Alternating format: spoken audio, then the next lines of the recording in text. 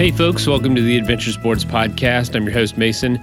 Before we jump into the episode, I did want to tell you that we are doing a listener survey right now. So in the show notes, you can find a link to a survey where we just want to get some insights from listeners about what you're liking about the show, what you don't like about the show, what we can change, anything you've seen in other shows you want to hear in our show. So if you don't mind, fill that out. We're going to be making some changes here soon and would love your input ahead of that.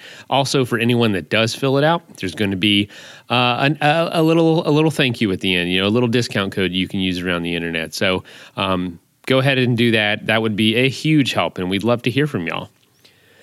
So talking about today's episode, we're talking to Rob Hutchings, and Rob does a really cool thing. He does all kinds of adventures, but the one we're talking about today is along the Clutha River in New Zealand, which is where he's joining us from. He's not from New Zealand, as we'll hear, but he decided to move there and jump headfirst into the adventure scene and do something that no one had ever done, which is swim almost 5 days down a river with rapids and basically backpack like a trail or bike tour, but on a river where you're swimming down the river. You get out and you camp, and then you go back in the next day and keep going. Obviously, he's not carrying all that gear on his back. He has someone helping him coordinate the gear, but nonetheless, it is a really cool concept. And also, if you're interested in his entire adventure story, he's a really good writer and wrote a book recently called Downriver Nomad, A Triathlete's Adventures in Adversities into the Rapids. And I bought it myself. So I don't always buy the book of the guest, but I bought this one and I've been reading it and I've really enjoyed it. He goes into his story, some of the adventures he's done. Because, with this show, we have so many people who've done tons of adventures, but I like to focus on talking about one on the episode. It makes a really good episode when you can focus on one adventure. But frankly, a lot of these people probably have 6 or 7 podcast episodes in them from adventures they've done, and Rob is one of those people. So I encourage you to check that out. But yeah, let's hear more about what it was like to swim the Clutha in New Zealand. So here we go. All right, folks, welcome to the Adventure Sports Podcast. You heard a little bit about Rob's story in the intro, but Rob, I want to welcome you to the show. How are you doing? Great. Thanks for having me. Really appreciate it. Yeah. So you said it's early in the morning for you. Where are you coming from? Yeah, my accent won't give it away, but I'm in Christchurch, New Zealand. Oh, no kid. Is that where you're from? No, I'm from a town called Cornerbrook, Newfoundland in Canada, but I've had a bit of a nomadic life. I've lived in 5 countries, Australia, Britain, and Singapore briefly, and now New Zealand, as far as I can tell, is my permanent home. I hear great things about it, so not a bad home to have. You see that for the foreseeable future. What about New Zealand makes it, I don't know, maybe a step above the rest, or is it just where you feel like settling? It is where I feel like settling. I mean, I've had a pretty nomadic life, and I still really, really love adventure travel and traveling in general. But I've moved around so much. The main reason is I just really, really love New Zealand. It's got everything I want on my doorstep here, from the swimming and mountain biking and all the alpine running that I do. There's huge numbers of mountains, rivers, and lakes, just, easy access, being a small country. But unlike Canada and the United States, it's just such a compact place and pretty easy to get to pretty much anywhere you want to go. And I've lived here 4 years, and my search for an ugly place in New Zealand remains a failure. Everywhere I go seems absolutely spectacular. There's nowhere to go that isn't pleasing to the eye. That's right. Never been, but that's what I hear. And we've had a lot of adventures on this show that have run across New Zealand or biked across New Zealand. It's the same thing. It's just a very compact area of things to see and things to do.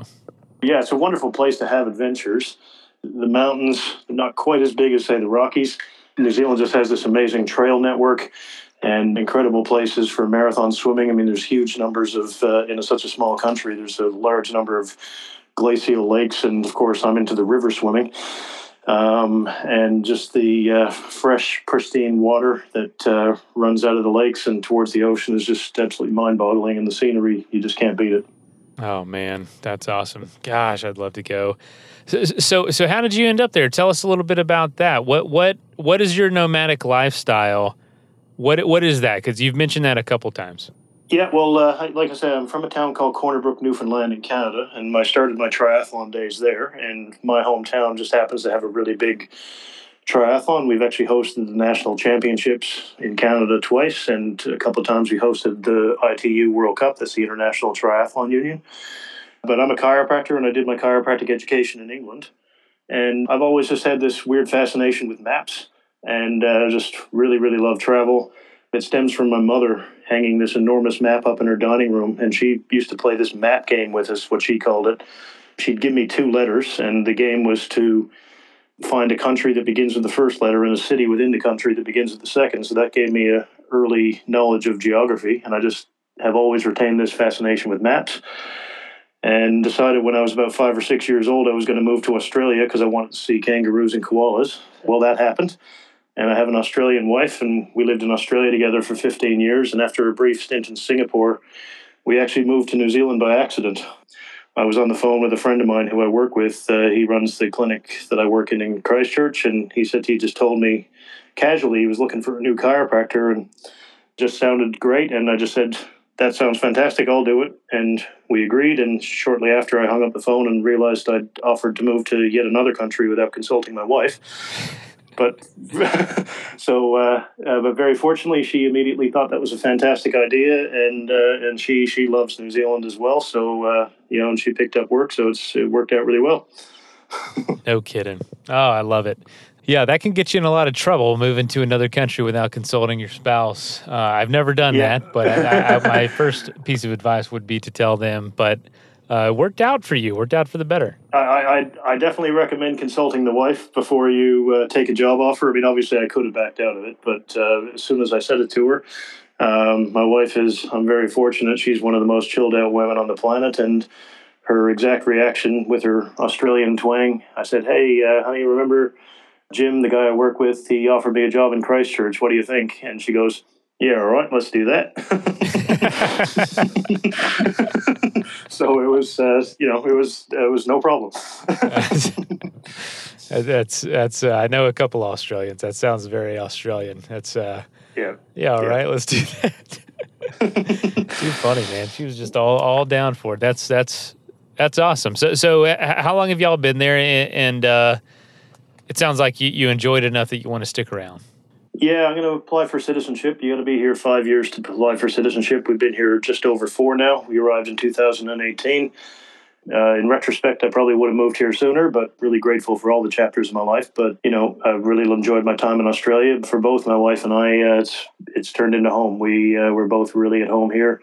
The adventure culture is amazing. And plus, like Newfoundland, where I grew up, which is a lot of Irish and Scottish descent, good old-fashioned hospitality is very much alive and well here, and that is something that really appeals to me as well. I moved here in my 40s, so it's really easy to make friends with all the runners and swimmers and triathletes, and it was the right move.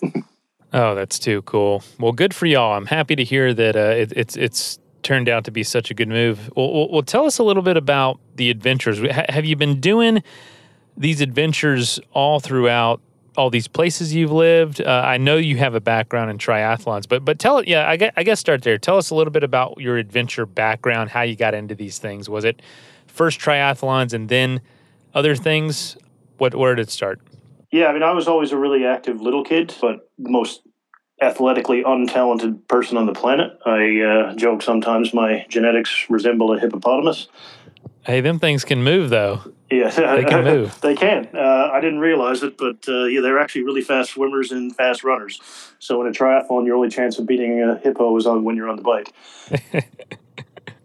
But yeah, no, the very brief story is that I tried baseball and basketball, and despite hard work, there's no chance I can be trained to aim a ball at a target. It just can't work. And I like team sports. I'm just no good at them. And I started swimming. And what I liked about swimming immediately when I was in grade 8, I think I was not quite 13 at the time, didn't matter if you weren't that good. You get to race. Like I was a bench warmer in basketball. You get to participate when you're on the swim team. a couple of triathletes really caught my eye, and I went up to one of them. His name was Jamie Merrigan. He was the top junior in my hometown at the time, and I realized he was a triathlete, and he was 5 years older than me. So when you're a teenager, that's a big age difference. So I went up to him with all the confidence I could muster and said, "Hey, I want to be a triathlete like you." And he was immediately really nice and took me under his wing, so to speak. And within a few years, of training together, like I could start to keep up with him. And a whole mess of the other triathletes in town formed a network there. And I was really competitive up until my late 30s doing triathlon of all distances. And I had adventures mixed in there, like we had a big trip to Mongolia and Bhutan and stuff like that. But when I moved to New Zealand, I felt my competitive nature kind of waning. And I still really love multisport and triathlon, and marathon swimming. So what I started doing was just making up my own adventures and just making sure I also see the beautiful sights that are around here rather than trying to get through it all every time as fast as possible. So, when I'm running up a mountain, I'm quite, happy to stand on top of the mountain for a while and soak it up. And recently I swam New Zealand's really iconic Milford Sound, which is an absolutely stunning fjord. And there was a couple of times in that 6-hour swim that I just had to stop and just marvel and look around at where I was, and dolphins swimming around me. So still push the limits of endurance, but I still compete in the odd triathlon as well, but just really more into the adventure multisport and often self-made adventures rather than, competition. So that's what I want to get into is taking the pieces of triathlon and turning them into kind of running with it, or not literally swimming with it, not running with it. But tell us about some of these adventures of swimming. Like you talk about the Milford Sound. When did you start focusing on just doing the swimming itself, or some of your more recent adventures? Well, it's fair to say in triathlon I was always a better swimmer, and I was kind of a dual sport. Triathlon in itself is 3 sports, but I was also a marathon swimmer throughout my whole competitive time.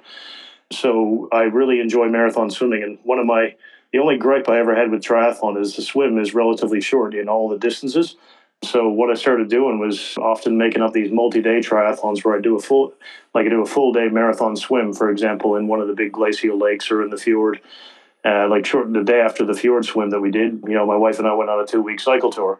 And so that's kind of a, 2/3 of a triathlon. So I wanted to do marathon swimming, but I didn't want to lose out on cycling and running, even though it's fair to say I'm better at swimming. And I just, when I'm not in the water, I love being in the mountains. What I often do is make up a 2 or 3 day triathlon when I don't have a whole lot of, vacation time. Might do a big marathon swim, and then the next day, either a bike or a run, or sometimes a bike and run the second day. And, when I have more time, I make up triathlon events, and not necessarily in the correct triathlon order. It just depends on what the geography is at the time. And, doing, 5, 6, 7 day. And I have a theory that I'll one day swim New Zealand's Fovo Strait, which is right down at the bottom, Stewart Island, which is a really remote island off the coast of South Island. And there's a really big hiking track around there that would take you about, there's one version of it that's 5 or 6 days, and the other one's 11 or 12. So I thought, all right, well, swim the Fovo and then run or power hike the track, afterwards. So that's the sort of adventures I've got in mind going forward. And I've, done a lot of that already. And I often do my swimming where a lot of triathletes won't venture, such as the rivers and in the glacial lakes, where I found out I was the first one to cross them. I was a bit surprised I was the first one to cross a few of them. I didn't realize when I did it, but afterwards found out I was the first one to swim across what's called Lake Coleridge, which is an elevated glacial lake in the Canterbury High Country, and the second person to swim Lake Tekapo, which is a 26K lake a bit further south from Christchurch, and just absolutely, crystal blue water. It's hard to describe just how beautiful these places are. Yeah, what I'm so interested to learn more about is what gives you, I don't know, the confidence. It seems really scary to move somewhere new and to swim across these lakes. Is there any real danger when it comes to swimming in the lakes in particular? I know the glaciated lakes, maybe not so much, but anything to worry about? Or are you just confident enough? It's in the bays as well. Well, I'll get to the rivers shortly, but in the lakes, I mean, one thing about New Zealand, I often joke that it's like Canada without the bears. And, the wildlife in New Zealand is actually really tame. Like, I mean, it's a really rugged, mountainous, alpine country, but there's nothing out here that thinks you look like lunch. So in the lakes, there's nothing dangerous in the lakes. I mean, obviously you got to be careful with, keeping warm. In my case, being a redhead with freckles, from Newfoundland, Canada, where the sun comes out a handful of times a year, I got to be careful with sun protection. I've made friends with a lot of kayakers, and the way that started was, when I first moved, I was like, let's go in these Facebook groups that I joined that are, just adventure groups, trail running and the like, and there's lots of kayakers in New Zealand, so I just said, hey, I want to swim across Lake Coleridge. That seems like a good idea. Anyone willing to support me? And I mentioned the hospitality culture of New Zealand, and it just seemed really, really easy to get kayak support, so every time I go swim across a big lake, I mean, I'll have kayak support. And, one of the cool things about making up your own self-made adventures is, there's no entry fee. It was actually my wife. I've done these fairly expensive adventures in the past. We'll keep doing that now and again. But there's only so many, really expensive things you can do each year. My wife said to me on our first trip to Lake Tekapo, we were just down there having fun. Wasn't there for a swim that particular time. And she said, look, if you swam across that would be amazing. And would you have a worse time than if you spent lots of money and all it would cost you to swim across that is a hotel room and buy your kayak supporter a pizza? And that seemed very logical to me. And that's what I've been doing. And, when I'm doing marathon swims, most of the people around here aren't generally crazy enough to want to swim where I do. A few of them are, but now and again I get someone else to swim with me. It's no problem to get for the mountain biking and the trails in the mountains. I mean, plenty of people in New Zealand do that, so I've made lots of alpine friends. So often I'll be there the day before them for an alpine run, and I've just done a swim the day before, and then we go out, running up places like Avalanche Peak and what's called the Edge Track, and it's called the Edge for a reason, and stuff like that. Wow. That's too cool. I love that it was your wife's. You gave her a really good idea. She gave you a really good idea. So yeah. For you, how do you it says that you've transitioned more into doing these adventure-based things versus organized events. Do you find it as you get older more rewarding to do things that you plan and execute yourself, and maybe you're the only person doing, versus an event with potentially thousands of people? Let's take a quick message break and hear from the folks that help make this show possible. That is plenty of that for now. Let's get back into the episode. Yeah, I mean, I still like doing the occasional event, but what I've found is that my preference for all the endurance sport is, taking something that anywhere between 3 to 7 days long is my preferred length. I don't often get a crazy amount of holiday time, but when I get longer holidays, I often do cycle touring after doing a marathon swim, and my wife and I cycle tour together, and hiking as well, which we call tramping down in New Zealand, by the way. We used to think it was called hiking or trekking, but it turns out the language is tramping down here. Yeah, I found a lot of satisfaction in doing these self-made, organized adventures. Often I'm the only or one of the only people to ever do it, and specifically the rivers that I swim down. Most notably, New Zealand's most powerful river, which is 256 kilometers long. Can't translate that into miles for you, but it took 5 days to do. And the Buller River and the Waimakuri River Gorge. I'm the only one to ever swim those particular rivers. The Clutha River, that swim took me a long time to train for and a long time to organize, and getting the logistics right for that. River swimming isn't quite as simple as just jumping in a river and going for it. I mean, there's a lot of safety and a lot of logistics to coordinate, and it was very, very satisfying to do that. So, yeah, it's fair to say I prefer, even though it's a lot of work, organizing these adventures myself gives me a lot of satisfaction, just having pulled it off. And then, of course, seeing all the sights I do when I'm doing them. And, of course, I still have that endurance sport, love pushing the limits of endurance. So that's what I've been mainly focused on, with the occasional competition thrown in there. You're just living the lifestyle. I love it. Absolutely love it. Too cool. I want to jump into the Clutha River adventure. That one, it seemed like a really daunting thing to plan, daunting thing to pull off. Like you said, 256 kilometers, which is around 160 miles of river swimming. Tell us about that river, because I know you said it's the most powerful or like the strongest river in New Zealand, second longest river in New Zealand. What are you saying when you say it's the strongest river, and what does that mean to swim through it? Because it sounds dangerous, but you tell us the planning aspect of ensuring you were going to be able to actually physically do this. Well, river swimming was born with me. I actually did an event, which was, only a handful of people did it. There's down in the Fiordland, which is the southeast corner, there's a river called the Waiau River, which is about 22 or 23K long. And that was my first river swim that I did in 2000 and I can't remember if it was 18 or 19 off the top of my head. That particular river was actually a filming site for the Lord of the Rings. I don't recall the name of the river in the movie, but that was the filming site. So I thought, right, well, I got to go swim that. And I just caught the river swimming bug immediately. Then after that particular event was over, I asked the race director, because I was still, new in New Zealand. I asked him, what other rivers here are deep enough to swim in New Zealand, and I hadn't actually seen the Clutha at that time. He told me you'd probably get away with swimming the upper 40K of the Clutha, but, he said, it's probably too long to think about swimming the whole length of it. And I said, okay, we'll see about that. And then my next move was to call the what they call the harbor master. I'm not sure if we call them harbor masters, but the aquatic managers in different regions, they're called harbor masters in New Zealand. I'm not sure if we call them that in North America. Can't remember.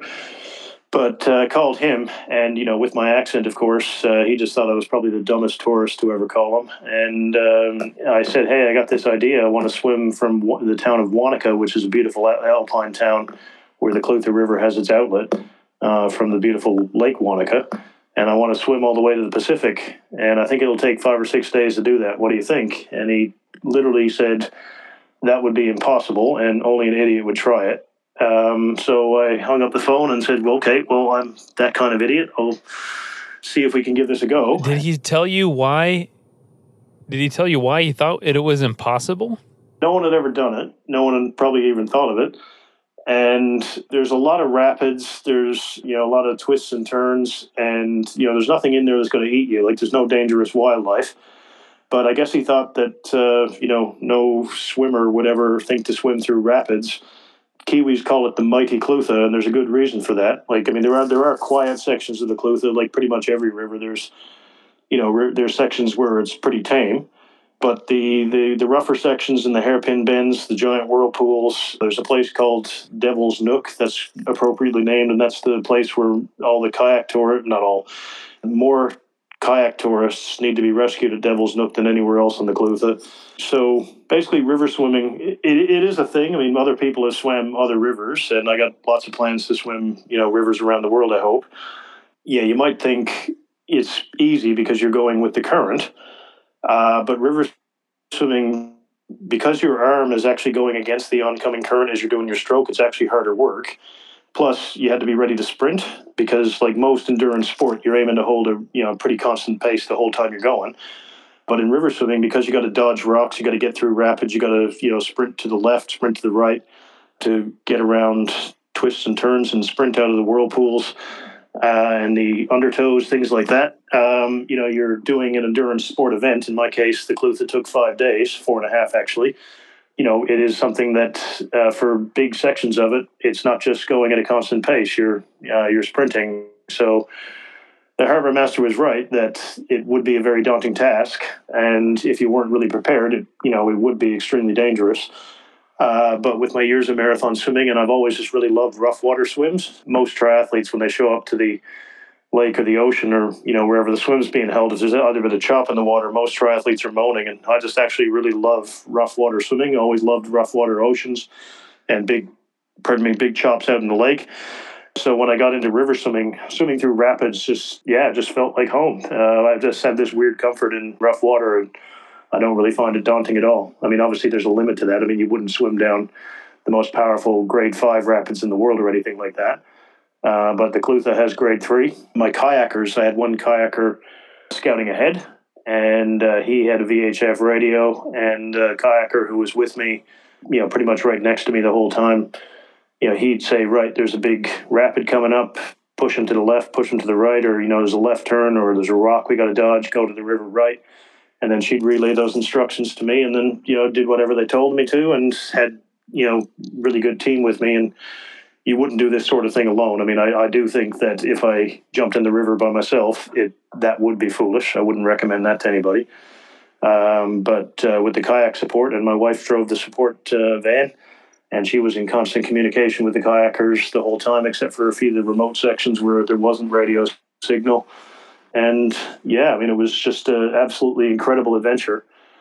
And I mentioned that Wanaka is an alpine town, and now that New Zealand's opening up again after COVID and all that, I'd certainly recommend, if you're going to come to New Zealand, think about coming to Wanaka and nearby Queenstown if you're an adventurer. And it's just really diverse because you start in an alpine territory, and there's 2 gorges you swim through, and what's called the Roxburgh Gorge. If there was a river on the moon, that would what it would look like. Just completely different than what you see in the alpine territory. And then as you approach the Pacific, the river, it's through rolling hills and just absolutely stunning scenery the whole time that you're going. But it's very different. Like I say, starting with alpine through gorges, rolling hills, vineyards, it's just absolutely unreal. Wow. So I've got to ask this. Crazy idea. It's definitely a crazy idea to swim the whole river. I've never really talked to anybody that did that on this show. Maybe we have, but not that I recall. One of my questions was going to be, how did you have support? And you answered that with having a kayaker up ahead and then one next to you, kind of relaying. That makes a lot of sense. But what I was surprised by was hearing that it's harder to paddle because you're pulling against the current when you're on your backstroke. Are you able to at all use the momentum of the river? Obviously, you're floating, but how much is that helping you versus how much you have to actually do yourself? I mean, obviously, you go fast because, there's the river current. But the amount of hard work you're doing, I mean, you could theoretically float down the river, but that's not what I wanted to do. So, yeah, I mean, like I say, when you're doing freestyle, your arm is going against the oncoming current as you're doing your stroke underwater. So that is, relatively speaking, harder work. And like I say, the sprinting in there, that adds to the hard work, really irregular times. So, the way you feel after you've had a swim like that is very different than, for example, swimming across a lake where the water's not moving, or at worst a headwind that you might have. Like I say, people did ask me, are you going up or down river? And I always joke that I found it a bit flattering that there would be people that think I could go upstream against the Clutha. I mean, Michael Phelps couldn't do that. But swimming down river, I just find absolutely great fun. And like I say, in a straight river, I mean, obviously you can float down, but I mean, if you were not that strong a swimmer, you wouldn't float down the Clutha because there's just so many twists and bends.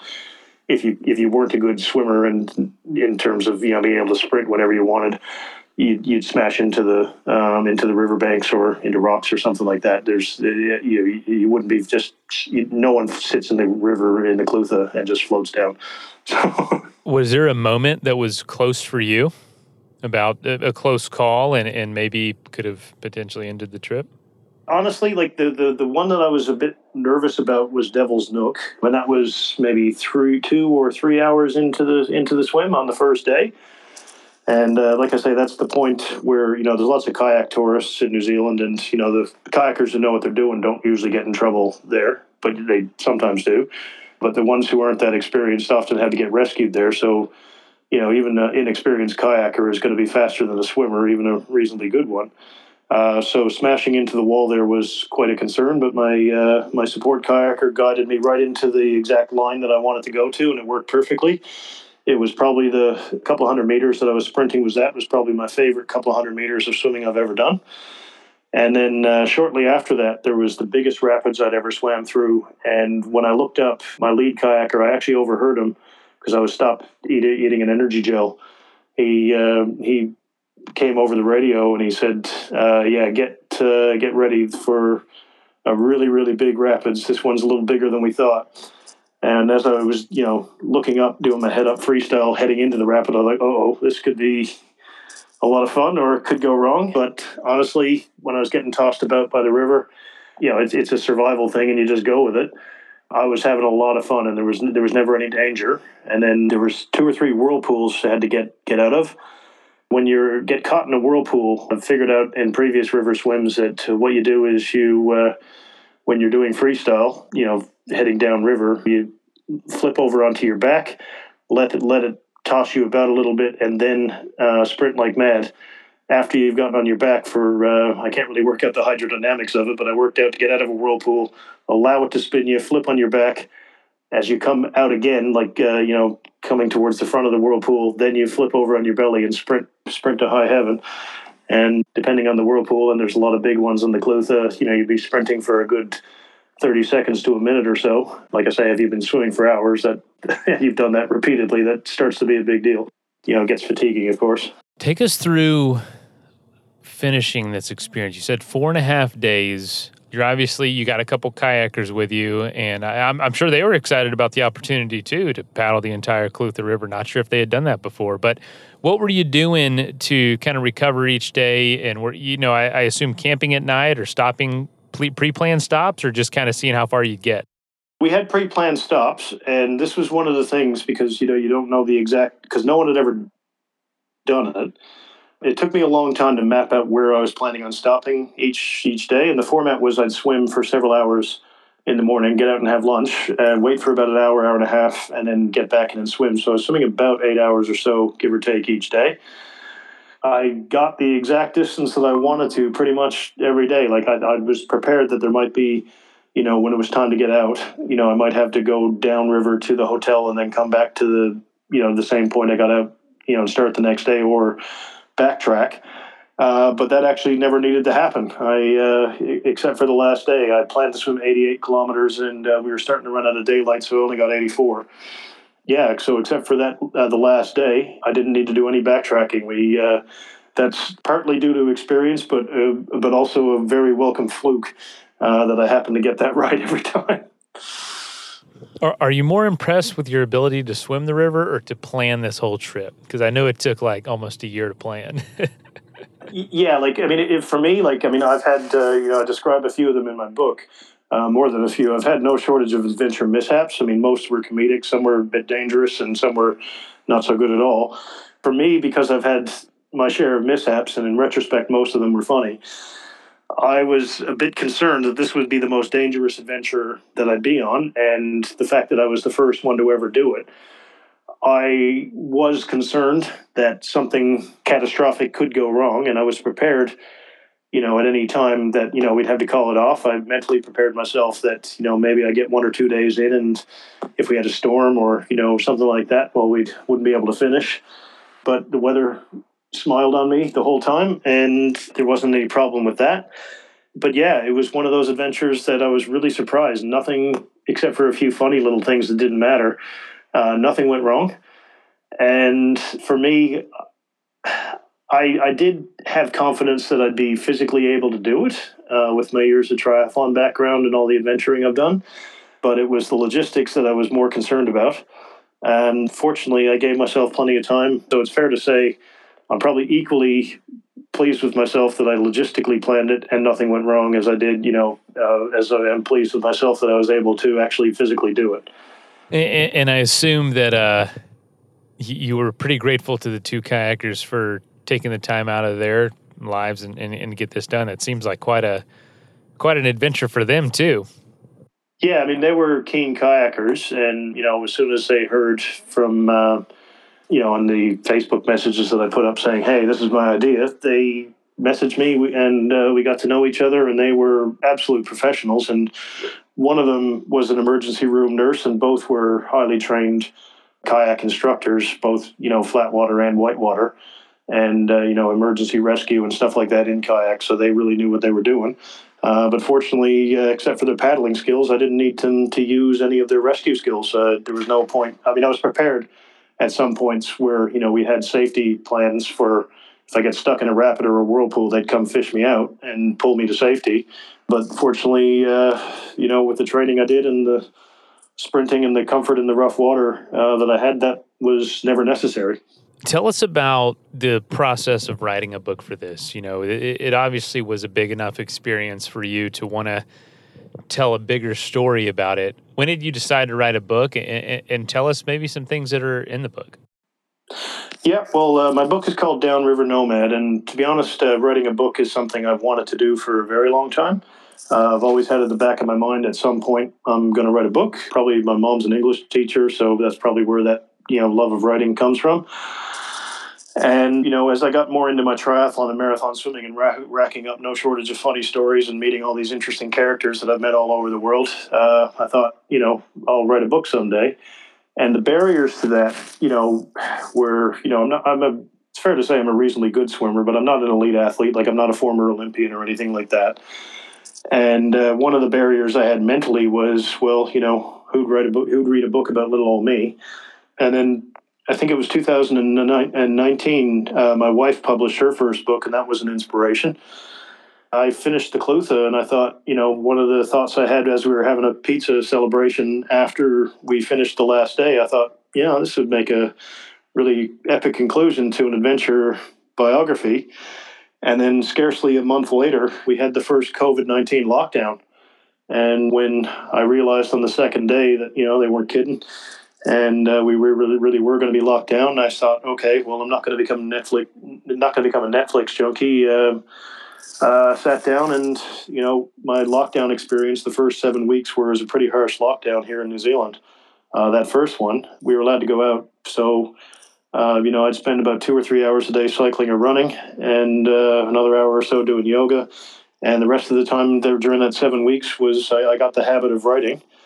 And I wrote my story starting in triathlon, and a lot of the challenges I've had, like as I was finding my feet in the sport, my father went off the rails, and he's unfortunately succumbed to alcoholism and drug abuse and turned pretty violent. And one of the shifts that I had in my life, and it was a particular triathlon in Nova Scotia, Canada, where I had my first physical fight with him because he attacked me. And a few days later, I was standing on the start line, wondering how that was going to affect me and what direction my own life was going to go. And just in that moment, I just decided, right, I can either be succumb to that path, or I can try to be the best triathlete I can. And that was the first time I did really well in a triathlon. I just said, to myself, F it, I'm leaving everyone behind. And I didn't think I'd stand a chance at age 17 against the top guys on the bike and the run, but I knew I was becoming a good swimmer.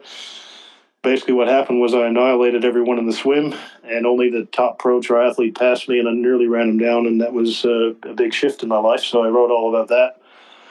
So I'd gone from my first triathlon, which I described in detail, which is pretty comedic because it was an unmitigated disaster because I didn't know what I was doing at age 13.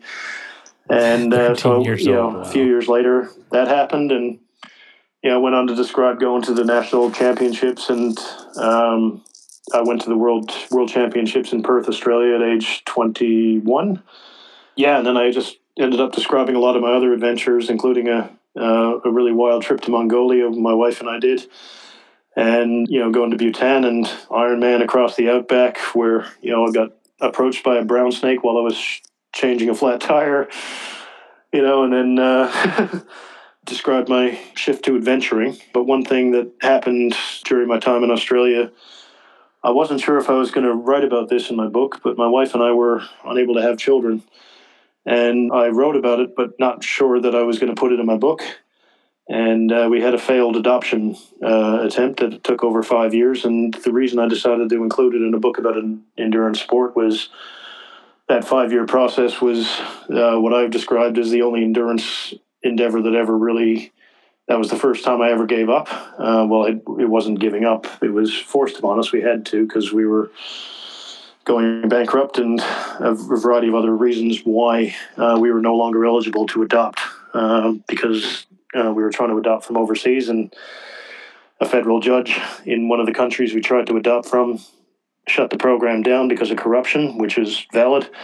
I described that process as well. It was shortly after that I, realized I was not feeling as competitive as I used to. Part of that might be that, not 21 anymore. But part of it was having had adventures in places like Mongolia and Bhutan. I was just craving more adventure than chasing best times. Combination of probably not going to get best times anymore. And having done triathlons of all distances and all that, I thought that was a story to tell. So much like being a triathlete who was, I held my own in a lot of events, but I was never the world champion.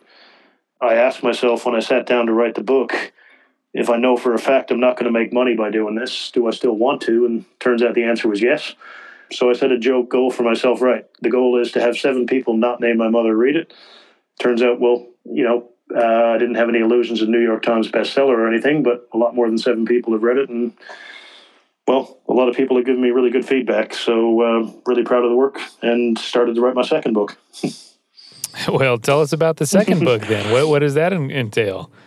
It's in the early days, and one thing I can say is that when you sit down to write a book, what you think you're going to write isn't always what you actually write. I mean, I did intend to write about the Clutha and stuff, but I mean, I didn't intend to include the childless thing. But I'm really fascinated with building up resilience and overcoming, life challenges, and I just been doing a lot of reading about resilience, and in certain circles, resilience seems to be lacking in society these days. A lot of people looking for increased safety, and I'm just not convinced that you can make yourself as safe as possible. And I just think that at some point, life becomes chaotic and sometimes can be catastrophic. The theory that I have about writing my next book is writing more adventures that I've been doing since the Clutha. I think I'm going to interview a whole bunch of endurance athletes in New Zealand, ranging from marathon swimmers to triathletes and adventurers and stuff like that, and talk to them about whatever story they've overcome. And I'm interested in subjects like, alcoholism, whether it's a family member or themselves, because obviously I had personal experience with my father with that, and overcoming grief, overcoming, some severe trauma, things like that. And just tying that into another book about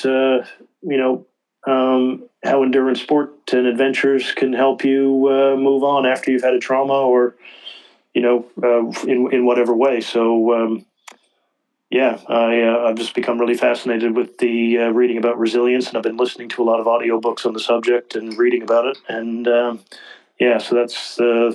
It's going to take me at least a year or more to write that, but because I work full time plus I venture full time. That's the theory that I've got to write for the next one.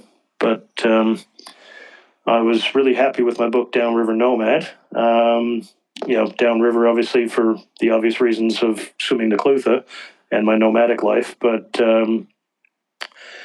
one thing I described was that I think river swimming for me became like a metaphor for life, because like different parts of your life, there's smooth waters, and then there's rapids, and then there's whirlpools, and then there's you never know what's coming, and you just got to adapt to the twists and turns that's thrown at you. But in the end, we don't actually control anything, and you can't control a river flow.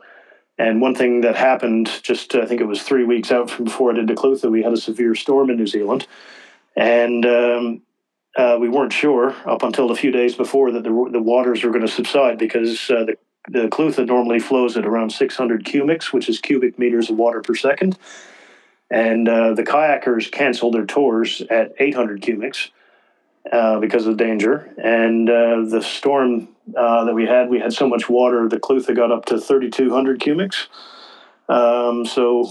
It could have been, the whole swim could have been called off. Yeah, it could have been called off before, that would have been a suicide mission. I would never have done that. So, just realizing with river swimming, like I've had a lot of river swims since then that, like I swam the Buller River for the second time. And, I had to reschedule that 7 weeks in a row because, first the river was running actually too low. It was too shallow. Didn't have enough rain. And then we had too much rain. And then my kayaker got COVID. And then, there was 7 weeks before I did it for the second time back in January. And so it just really became apparent to me that, swimming a river was like swimming through my life. So I described that a lot in my book. And while I couldn't quote the song, I found out as I was writing a book, you're not allowed to quote song lyrics without written permission from the artist. And but there's a song that was popular when I was a teenager. Garth Brooks sings a song called "The River," and I think I was 16 or 17 when he first released that, and it always spoke to me. One of the lyrics that he had was, "Don't you sit up on the shorelines and say you're satisfied.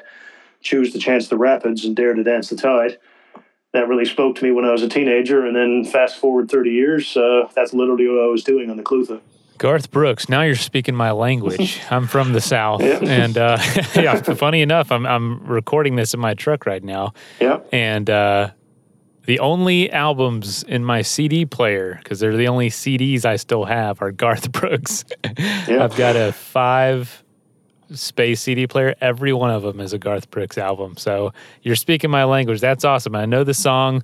I know what you're talking about. And I tell you what, I love the idea of the river being life. You know, this is all, I try not to talk too much. I let the guests talk, but I got to tell you, I treat this show a lot like a river. Anytime someone asks me the philosophy of a podcast, I say, just be like water. You know, you go down, you flow down. A lot of people are talking about the summit all the time, going towards that summit, being the one on top. I was like, I just treat it like a river. Let it flow. I let the conversations go where they go and try to direct it, try to avoid pitfalls, try to avoid rapids. Same thing with just how I operate it and how I try to live. So it's interesting to hear that you see those same connections too. Absolutely. You know them obviously on a much deeper level than I do.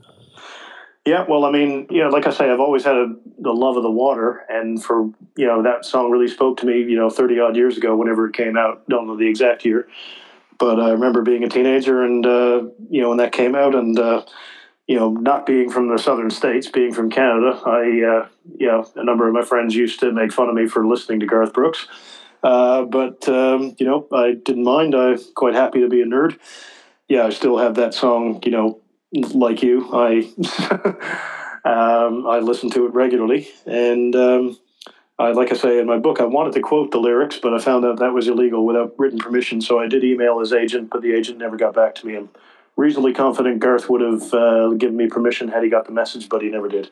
Oh yeah, I know he's pretty particular of his song licenses, but I tell you what, I think you'd have been okay with it. But well, Rob, tell us a little bit about before we close out. Just is there a quick story or something you could share about why adventure is so important for anyone to pursue, not just a full-time triathlete or someone that gets sponsored to do this, but for someone like you that has a full-time job that has lived all over the world? Why is it important for us to have these goals and have these things that we aspire to, that where we might be the only person in the world doing this?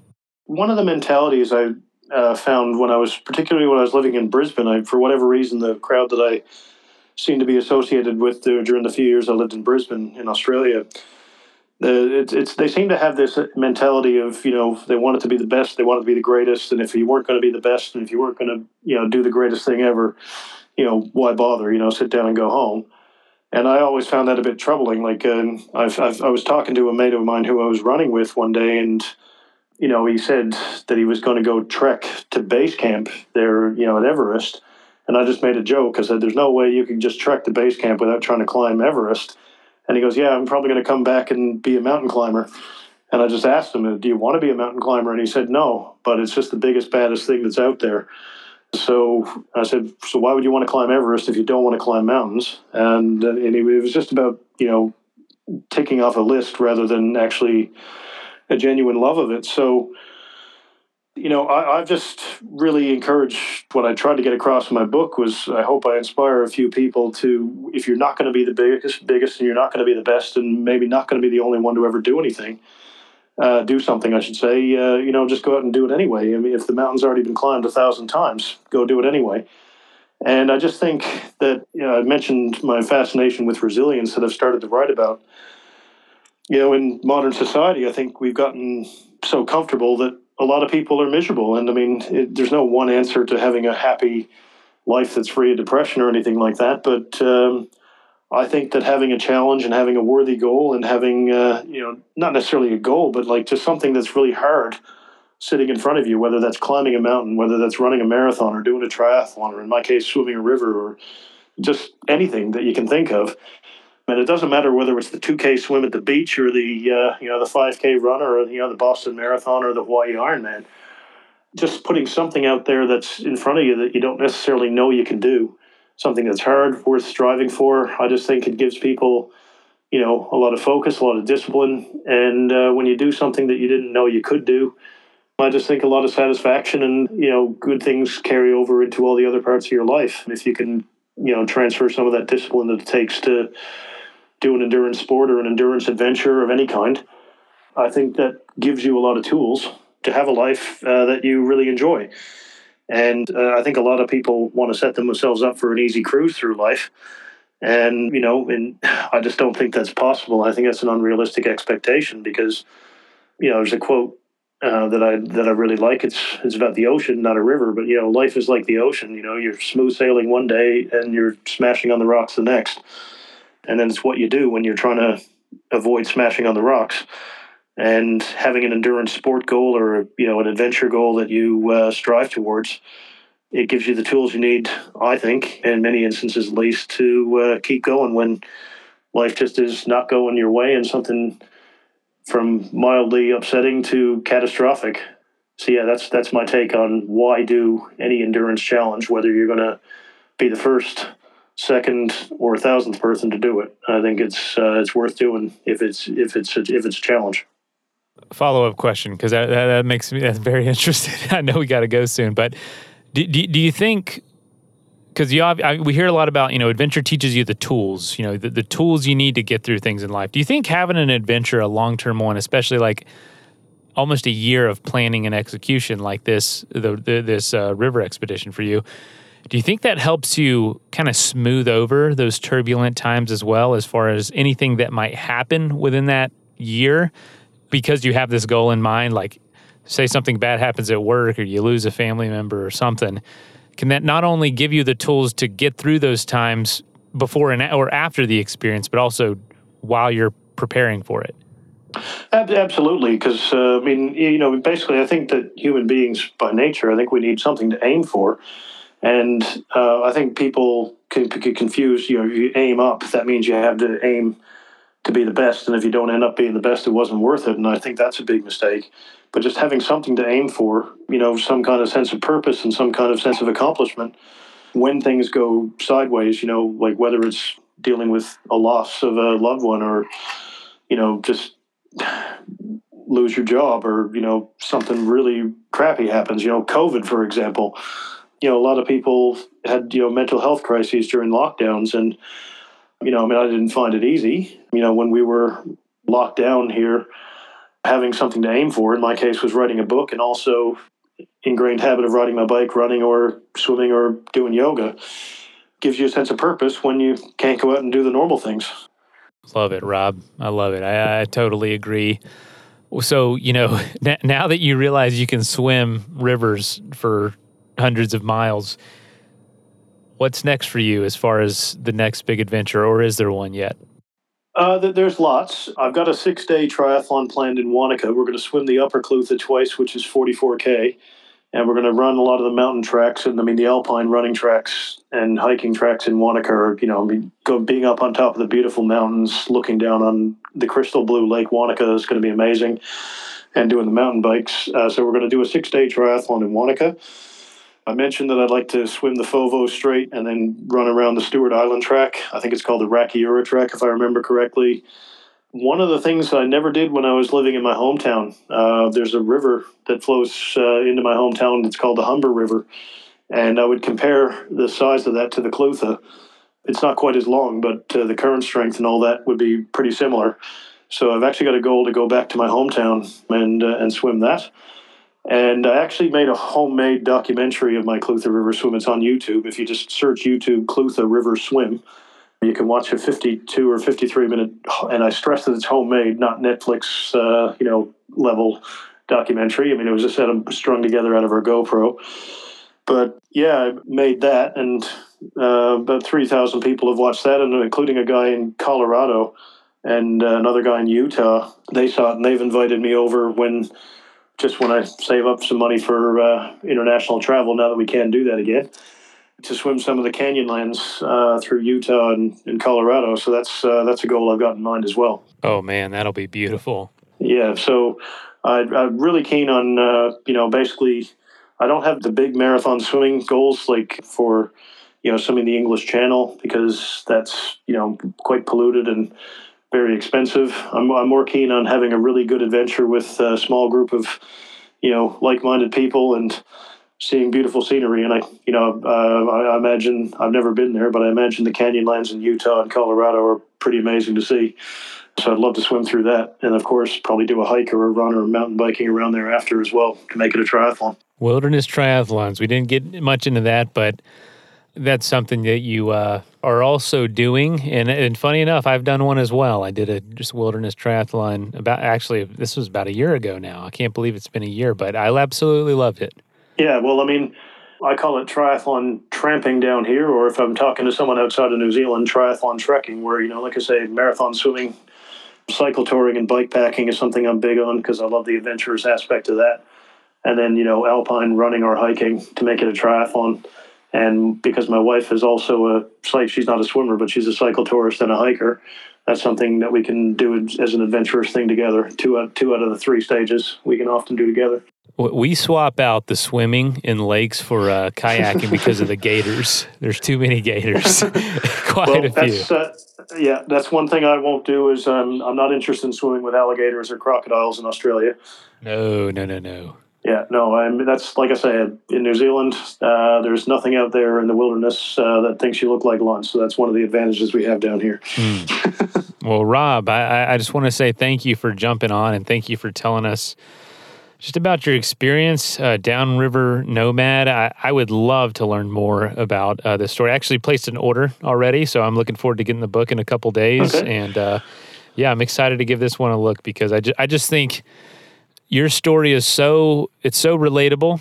So many of us probably have the same amount of time off you do and probably have the same amount of access that you do, and you're making it happen and you're getting these adventures. And so many people to listen to the show are not aspiring to be professionals, but they want to have the highest quality adventure possible. And I think that can be found absolutely anywhere. So thanks for being an example and telling us about it.